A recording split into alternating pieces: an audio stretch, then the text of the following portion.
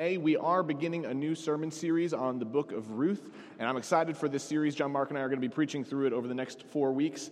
And a couple things as we get started in this series. We titled this series, Finding Home. And you may remember back, it's been months since the 2018 calendar year began, but we said that over the course of this year, we wanted to preach about this being our spiritual home. And so today, we're beginning this series called Finding Home, and we're going to be talking about how Ruth, how Naomi, how the different people that we encounter throughout this book help us to discover and understand and talk about what it means to have a spiritual home. So I'm so glad that you're here. I'm glad that you're with us this morning. What a great morning to come together and worship. We're all well rested, and so there's no reason for anyone to fall asleep during my sermon today, right? That's what I'll tell myself. That's okay. But no, we are going to be starting this series, and I'm excited for it. And as Mike has just talked about during our communion meditation, what a wonderful way to enter into this, we are going to be exploring what it means for Ruth, this Moabite woman, to come and join the family of God, the people of Israel. And how is it that we, as Christians today, live into that same reality, joining the people of God? How is it that we are the people of God? And God does describe us as God's people, as priests to the world, so that we can encounter and bring others into this family. And so we are going to do as Stanley Hauerwas and Will Willimon wrote about all those years ago when they wrote a book called Resident Aliens. We're going to discover what it means for us to have a home with God and God's family, even in the midst of living as aliens in a place that we call home today. So, in the book of Ruth, we begin this story. It comes right after the book of Judges. And it's an interesting context for this story to begin coming after the book of Judges. But before we really turn there, before we really talk about what that means, I want you to join me in participating in a little bit of an exercise. It's my favorite kind of exercise because it doesn't require you to move at all. And so we're going to do an imaginative exercise. So here's what I need you to do. I need you to whatever it takes, I need you to be ready to be creative. Now, okay, we've got a couple of younger kids in the room today, and so imagine what it was like to go back to being a child, when it was so easy to just imagine new scenes, to imagine new situations, and to place yourself in the midst of it. So whatever you need to do, if you need to put on your imagination cap, if you need to see a different world through a set of binoculars, no one's doing it with me. Whatever you need to do to become imaginative, to become creative, I want you to get ready to do that, okay? Can we do that? Are we ready? Okay, I'm going to give you the least amount of information possible, and I want you to create a world with it. Create a whole scene, okay? And then once you create the scene, then you're going to turn to your neighbor, and in 20 seconds, you're going to tell them what your scene is, and you're going to listen to what their scene is, okay? So here's the information. It's as little information as I can give you, and you're going to create a whole situation surrounding this, okay? Here we go. I want you to imagine someone who feels homesick. Can you do that? Someone who feels homesick. Okay, create a world. Take a few seconds. Think about who is it? What's going on in their world? What are they separated from? Create this whole world. Once you have it, tell your neighbor.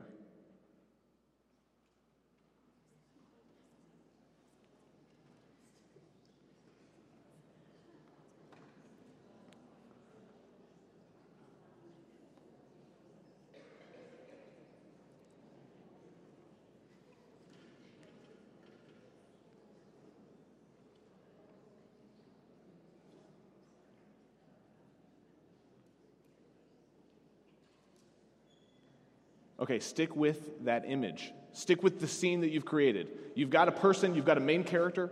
Maybe you have a place that they're occupying. They're in a foreign country and they don't speak the same language. Whatever it is, whatever the scene you've created, you've got somebody who's feeling homesick. Now, same scene, but I want you to imagine halfway through the scene, something changes. Halfway through this scene, something changes and they're no longer feeling homesick. Okay, once you have it, tell your neighbor what changed.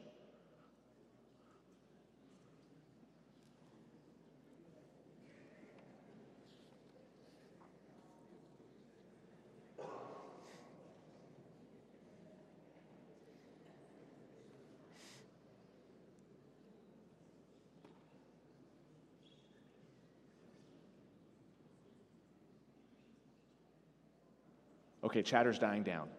Okay, I'm curious. I want to know what changed.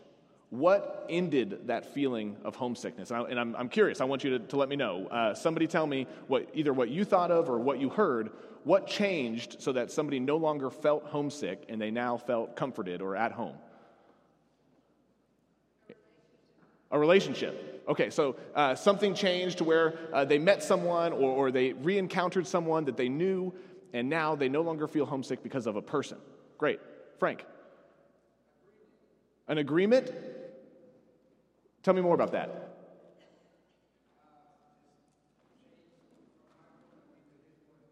Oh, okay. Okay, so you're feeling alone, you're feeling lonely, isolated, and all of a sudden somebody else tells you something different, and now, now I get it, and I agree with you. I understand your way of thinking about it. Okay, great. Anything else? Inclusion. Tell me more. Not set apart from, but included. Okay, so it's like, remember back recess as a kid, and it comes time, and everyone's ready to pick teams. And everybody picks teams, but there's an odd number of people. Oh no, somebody gets left out. But halfway through the scene, it changes, and now somebody's included. I don't know if that was your scene, but that was the scene that I thought of.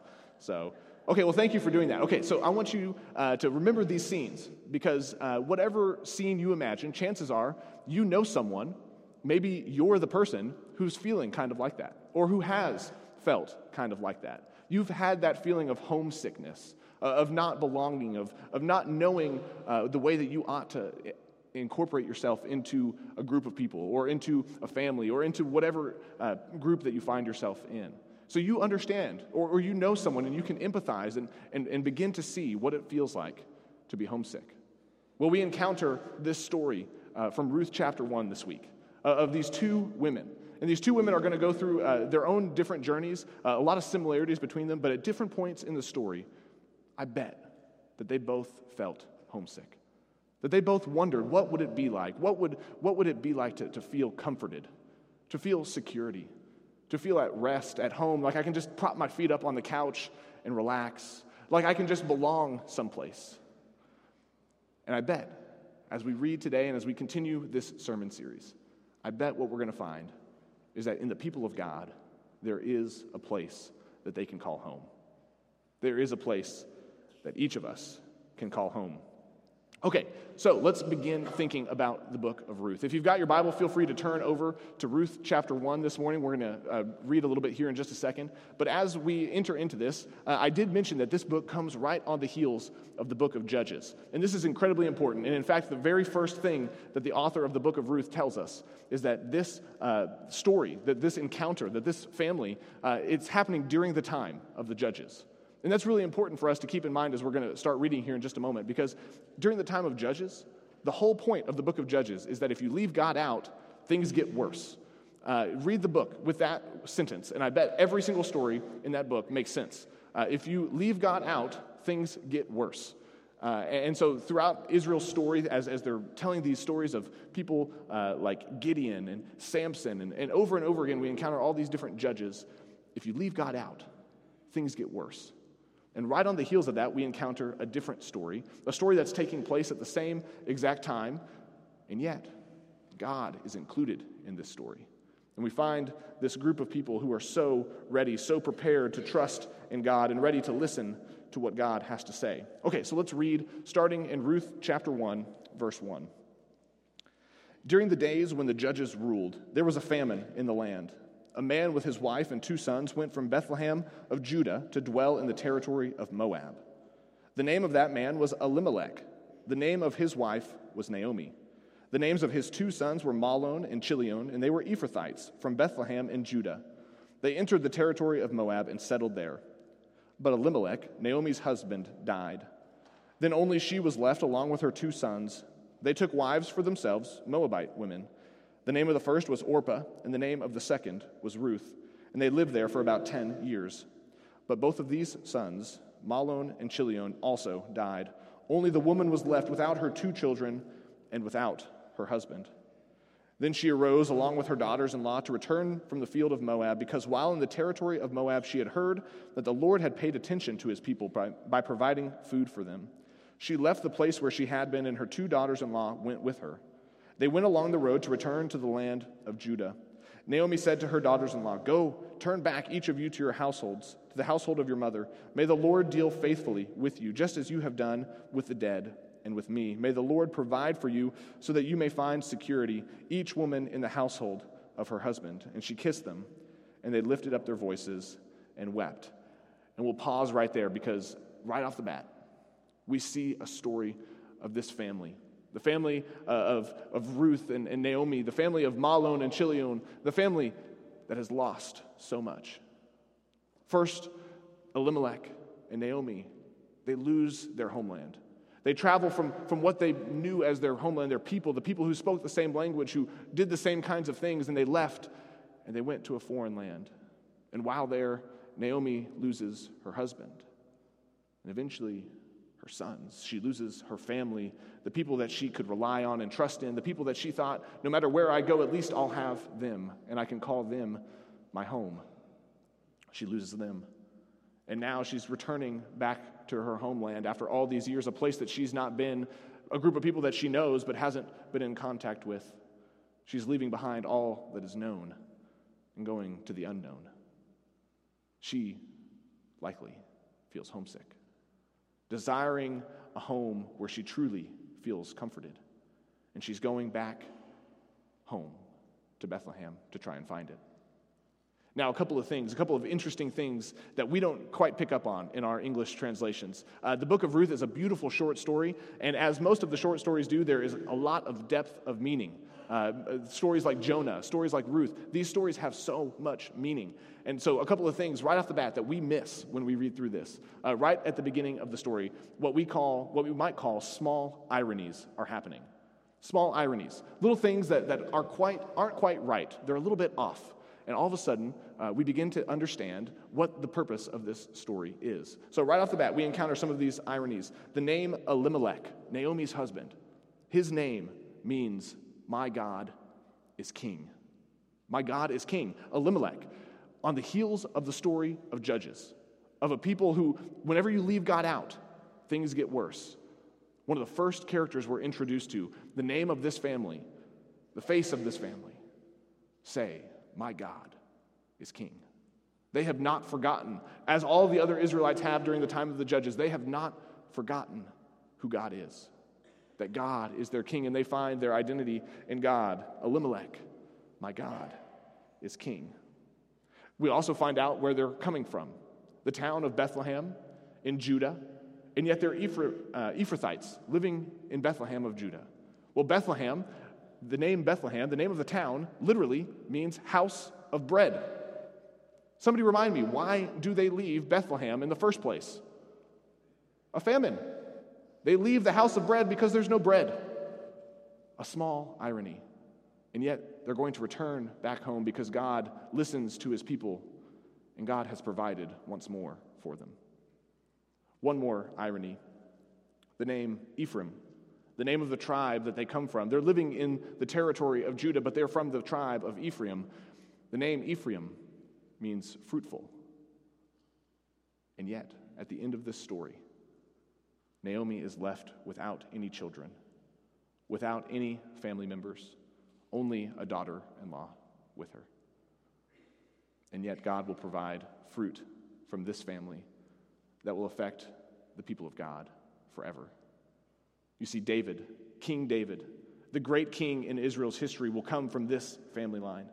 And so the small irony, of course, is in the circumstances that Naomi finds herself. When she leaves home, when she loses her husband, when she's in the midst of a people who have forgotten who their God is, through all of that, God will use this story in amazing ways to affect the people of God for generations to come and to help others learn and see just who this God is. At this point in the story, though, Naomi is left alone. Her sense of loss is total. It's complete. She has nothing left. She even encourages her daughters-in-law to go back home, to find new husbands, to begin new families, new places where they can belong and where they can identify. And she's going to begin the long march back home by herself. She encourages both Orpah and Ruth, go back home, find new families. And yet, that's not where the story ends. Let's pick up again in verse 15. Naomi says, look to Ruth, your sister-in-law is returning to her people and to her gods. Turn back after your sister-in-law. But Ruth replied, don't urge me to abandon you, to turn back from following after you. Wherever you go, I will go. Wherever you stay, I will stay. Your people will be my people, and your God will be my God. Wherever you die, I will die, and there I will be buried. May the Lord do this to me, and more so, if even death separates me from you. When Naomi saw that Ruth was determined to go with her, she stopped speaking to her about it. And so both of them went along until they arrived at Bethlehem. When they arrived, the whole town was excited on account of them, and the women of the town asked, can this be Naomi? She replied to them, don't call me Naomi, but call me Mara, for the Almighty has made me very bitter. I went away full, but the Lord has returned me empty. Why would you call me Naomi when the Lord has testified against me and the Almighty has deemed me guilty? Thus Naomi returned, and Ruth the Moabite, her daughter-in-law, returned with her from the territory of Moab. And they arrived in Bethlehem at the beginning of the barley harvest. Can you imagine the scene? Can you imagine walking back into town, and all of a sudden everyone begins to talk? Ruth has just made this amazing declaration, this amazing statement of promise. Wherever you go, I will go. Your people will be my people. Your God will be my God. And so at least Naomi is not alone. But as they enter back into the town, the whispers begin to start. People haven't seen Naomi for over a decade, probably longer. All of a sudden, she returns back home. Can this be Naomi? She's alone. Where is her husband? Where are her sons?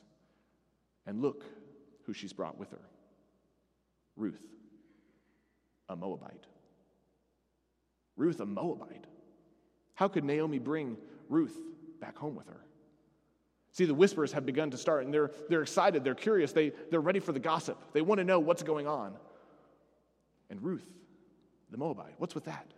Why would you bring a Moabite back to Israel? Israel and Moab, they don't have a very good history together.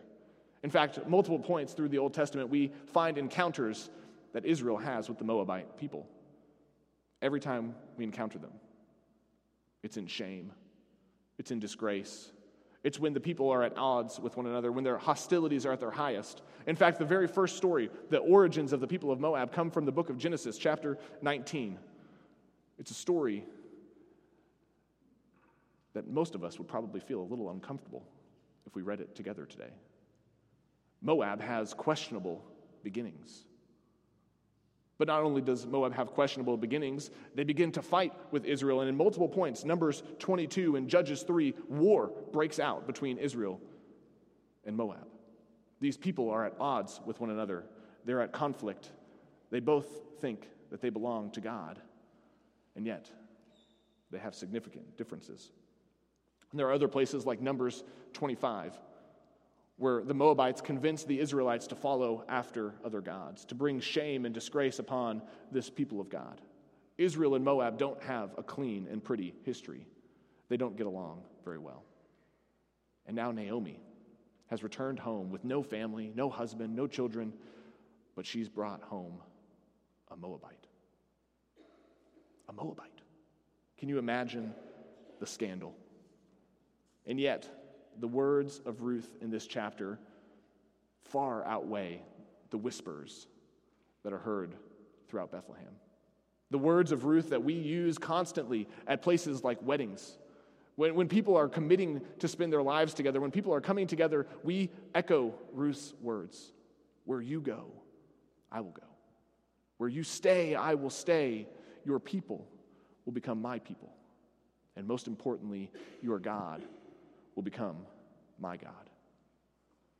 See, through all these whispers, through all the gossip and the questioning and what people wondering what's going on, Ruth's words call out to us. They connect with us. They make us realize that there is hope and there is goodness that can come from a story that begins like this. Ruth has learned a valuable lesson, a lesson that perhaps we can learn from her today. Ruth has learned to change her language from singular to plural. What a valuable lesson. I know Ruth's words are literally written in the singular. Where you go, I will go, a singular word. Where you stay, I will stay, a singular word. But listen to the context, the content of what Ruth is declaring. I am removing myself, and I am joining you. We are moving from my to our. Ruth, a Moabite, has every reason to feel the same hostility to the people of Israel that Israel feels towards her. And yet she has joined into this family, the family of Naomi and Elimelech, the family that declares that Yahweh, God, is king. And she means it when she says it. Where you go, I will go. She even finishes that statement by saying, and if it's not this way, may it be worse for me than simply to die. Ruth has understood what it means to move from my to our. From my to our. Can you imagine what our world would look like if we could practice that daily? Moving from my to our. It's no longer my schedule. It's no longer my time. It's what are our needs? And how can we help one another?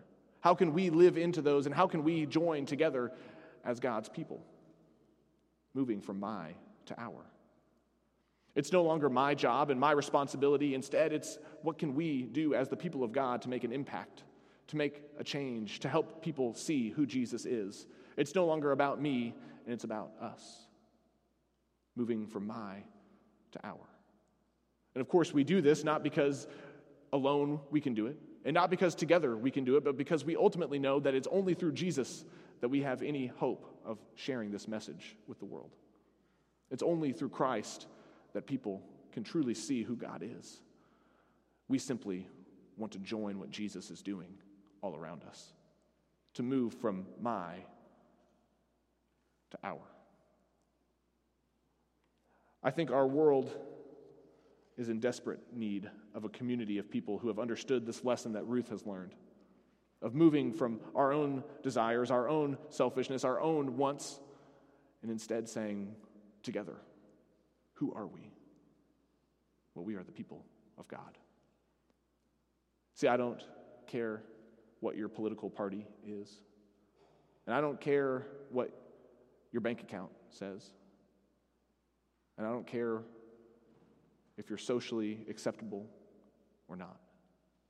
You may have a disease. You may be an outcast. But together, those labels vanish, and we become the people of God. We move from my to our. All around us, there are people who are yearning to find a home, to find a group of people that they can join as Ruth joined Naomi. These two women who at different points in the story feel homesick, who feel alone, who feel like they have nothing going right for them. Naomi changes her name to Mara, bitter, because she feels alone and abandoned, and yet she has Ruth there alongside her. Ultimately, we'll find out that God is working through them as well, that God is there beside them too. When we move from my to our, when we become that community of people that the world desperately yearns for, a group of people who are there for one another, who join together, who are excited and happy to do anything and everything they can for the people around them. I think that will begin to look like a glimpse of a true home, a place that people can truly feel comforted, at rest, like they can come in and kick back and relax, sitting on a sofa next to God. What a crazy image. What a beautiful image that God provides us, that we can join into this family, that we can be seated at the table next to our God. Ruth learns to move from my to our. Perhaps that's something that you have committed to already. Perhaps something that you're already dedicated to. Perhaps you have already made that decision. Maybe this morning you just need a little reminder, a gentle nudge, that we are the community of God, that in the midst of people who feel homesick, who can easily imagine a scene where somebody feels out of place, when stories come to mind from your own life or from the lives of people you care about, the stories that we thought about earlier, I remind you, you're a part of God's family. We have a true home. We are living as resident aliens, and yet we are trying to bring our true home bit by bit from heaven to earth. This morning, as is our practice, our elders and their wives are going to gather around the room, and they would love to spend some time in prayer with you. If you yourself feel homesick today, if you yourself feel like you need a place to belong, a group of people who will surround you and be there for you, our elders would love to pray with you, love to visit with you. And this morning, if you would like to join into this family through baptism, I would love to come and pray with you and talk with you as well. I'll be down front. Our elders will be around the room. But church, remember today that we are part of this family, that we have a true home, and one day that home will invade this earth so fully and so finally that you won't be able to resist it. Please come while we stand and worship together.